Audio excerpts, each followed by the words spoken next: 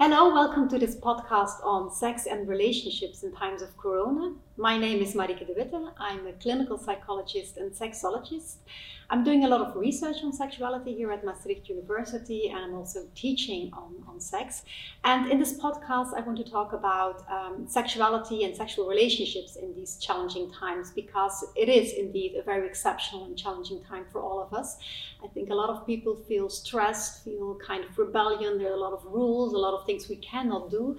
So there are quite some mental health problems going on the other hand, of course, there are also people who thrive in this situation, who actually want to escape from this rat race and like to be not having to be social. So there are very different reactions, and we want to address these very different reactions to this situation, and also look at sexual health, because at this point there's a lot of awareness of the mental health problems, and we tend to forget the fact that there are also implications for our sexual health and for our sexual behavior. So this is what we want to talk about.